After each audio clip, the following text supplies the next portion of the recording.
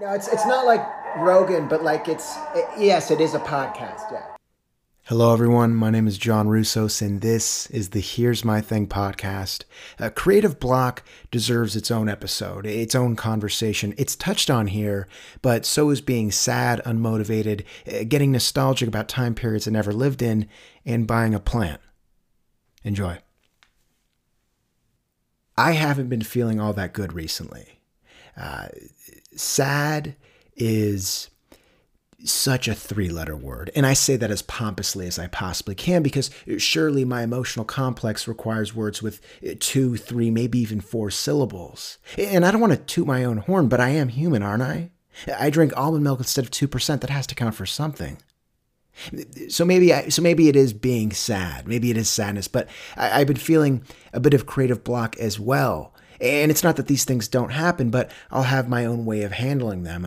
Stuck on something, so I'll journal about it. And when I do it, I'll type extra loud, hoping to trick myself into thinking I'm typing something important. Or maybe I'll imagine that I'm writing code on a time cruncher or hacking some sort of pushover firewall in order to wire money into an offshore account. The point is, vomiting onto my laptop, it helps, I've found. But I'm feeling unmotivated to do that, unmotivated to diary, to write, to podcast. And I try to not get hard on myself. I'll look at my plants when I feel like this, and I do my best to consider and remind that growth happens slowly. This is all part of the process. Not everything is tall, green, and beautiful. There's blemishes, bruises, wear and tear too. Still, that combination of sad, creative block, feeling unmotivated, it's not a good combination. Like over easy eggs and chocolate syrup, or someone with poor table manners in a white shirt slurping spaghetti, napkinless. People will tell you, and people who go most of the day without a shirt will yell at you that exercise is so important for this. And I think they're right. I stand by that. Next to orgasm, a complete sneeze, and a warm back scratch, a good sweat is one of life's greatest feelings. So I've been doing some bicep curls and sit-ups, just a little though. For whatever reason, it's not actually that in-depth, and that's not from a lack of resources. I have access to the internet. Surely someone sponsored by Gymshark is conducting Zoom weightlifting sessions. Or I could just run, which I do. The air quality was poor, but it's better now. But to be completely honest, my left hammy, it feels strained. I was shadowboxing before taking a shower recently, which I often do, and I threw a front kick to an imaginary opponent, and I think I overextended, which happens, but when asked by a family friend of if I've been running, I told them no because I strained my hammy. But I told them I tweaked it while running. There was something about me saying that I was practicing karate alone in my room that sounded catastrophically demoralizing coming out of my 25-year-old mouth. Sometimes when I feel like this, I'll listen to Ella Fitzgerald, Louis Armstrong, and Eartha Kitt and lay down on my bed until I get nostalgic about a time period that I didn't live in. But for this long-lasting episode, I just decided to go buy a plant. It's not as impulsive as it sounds. I think similar to new parents sending their child to the arcade in a Red Robin with a couple of quarters, then thinking,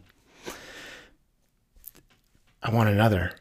I've been waiting to get another plant too. When it was going to happen, I wasn't sure. If for those new parents, maybe they didn't know, but a bottle of Kendall Jackson may have had other plans. For me, it was a load of unemployment checks that said, treat yourself, big guy. And so I did. I picked a place far enough away and on the coast where I could meander there while listening to slowed Brent Faiyaz edits.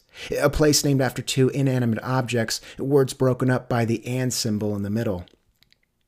Immediately, it was clear that God had lived here. Maybe not a permanent residence, a timeshare, or a rented out Airbnb, but this was a place where he created everything I love.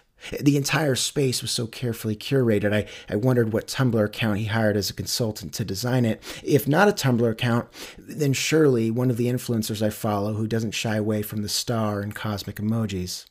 You'd think it was carved out of a block of limestone, like you would a nativity scene in a block of soap. I know nothing about home restoration, but if there were support beams at all, I couldn't tell you. Ventilation system, I couldn't see anything. But then again, when you're that close to the ocean, it goes without saying that an offshore breeze will handle interior climate control. The store seemed to have this underlying theme where, yes, you are there to buy plants, but you're also to check yourself out while doing so. There were enough mirrors for a holistic family of 7 to pose with, and all were touched up with gold and platinum accents. I figured it was next to the rather soothing barrage of rubber plants where God may have opened up his holy version of Adobe Illustrator to craft Idris Elba and Lucy Liu. Chicken Parmesan and people who refer to me as boss had to have been brought to life next to the geometric prints on what looked like dehydrated tobacco leaves. And it was underneath a set of air plants hanging by what looked like hemp twine that God decided the buzz cut and 5 o'clock shadow look was a thing. The focal point of the store was an elephant ear that could have sat as collateral for a soapbox-sized apartment in Manhattan. It was huge. A toddler, maybe even a third grader, could have caught shade under it. Sometimes it can be overwhelming walking through these types of stores with so many options of so many different yet similar things. The elephant ear came in alone, and for that reason, I chose to stand by it for a second before moving on. I've teased the idea of owning a dog, which might surprise some people. It's in an alternate universe. The dog would be cute and named Chester. He'd be a companion, but also a conversation starter for the 28-year-old bachelor that I'd be. Chester and I would go to the park by our apartment complex, one of artificial turf. Anyone would be allowed to pet him, and that's where I would meet the love of my life. In this particular universe, it's that simple. Chester, of course, would be a street dog and one that I would rescue from a dog catcher. His coat would be muddled with dirt and feces, but after I bathe him and feed him dog chow high in antioxidants, his hair would return to the originally assumed smokescreen gray. I say that Chester was a rescue because how I'd be able to pick him up from an adoption center, I have no idea. It takes me 3 minutes to decide my feelings at Chipotle, and none of those options have floppy ears. It's this character flaw alone that makes picking out a plant that much more difficult. There's so many different kinds, and of those different kinds, different variations in tones, different amounts of leaves, and sometimes the soil dries on the outside of a plastic pot, and that's not a big deal, but it only makes the decision that much harder. Had the store been open until 10 p.m. with bathroom access, I know I'd be there until closing, but they were shutting things down at 6, and the sweet tea I'd put away an hour prior was streamlining through my system. It had to be a collaborative effort. I went to the front to consult an employee. I was greeted by a woman with blonde hair that, when up in a bun, showed brown roots.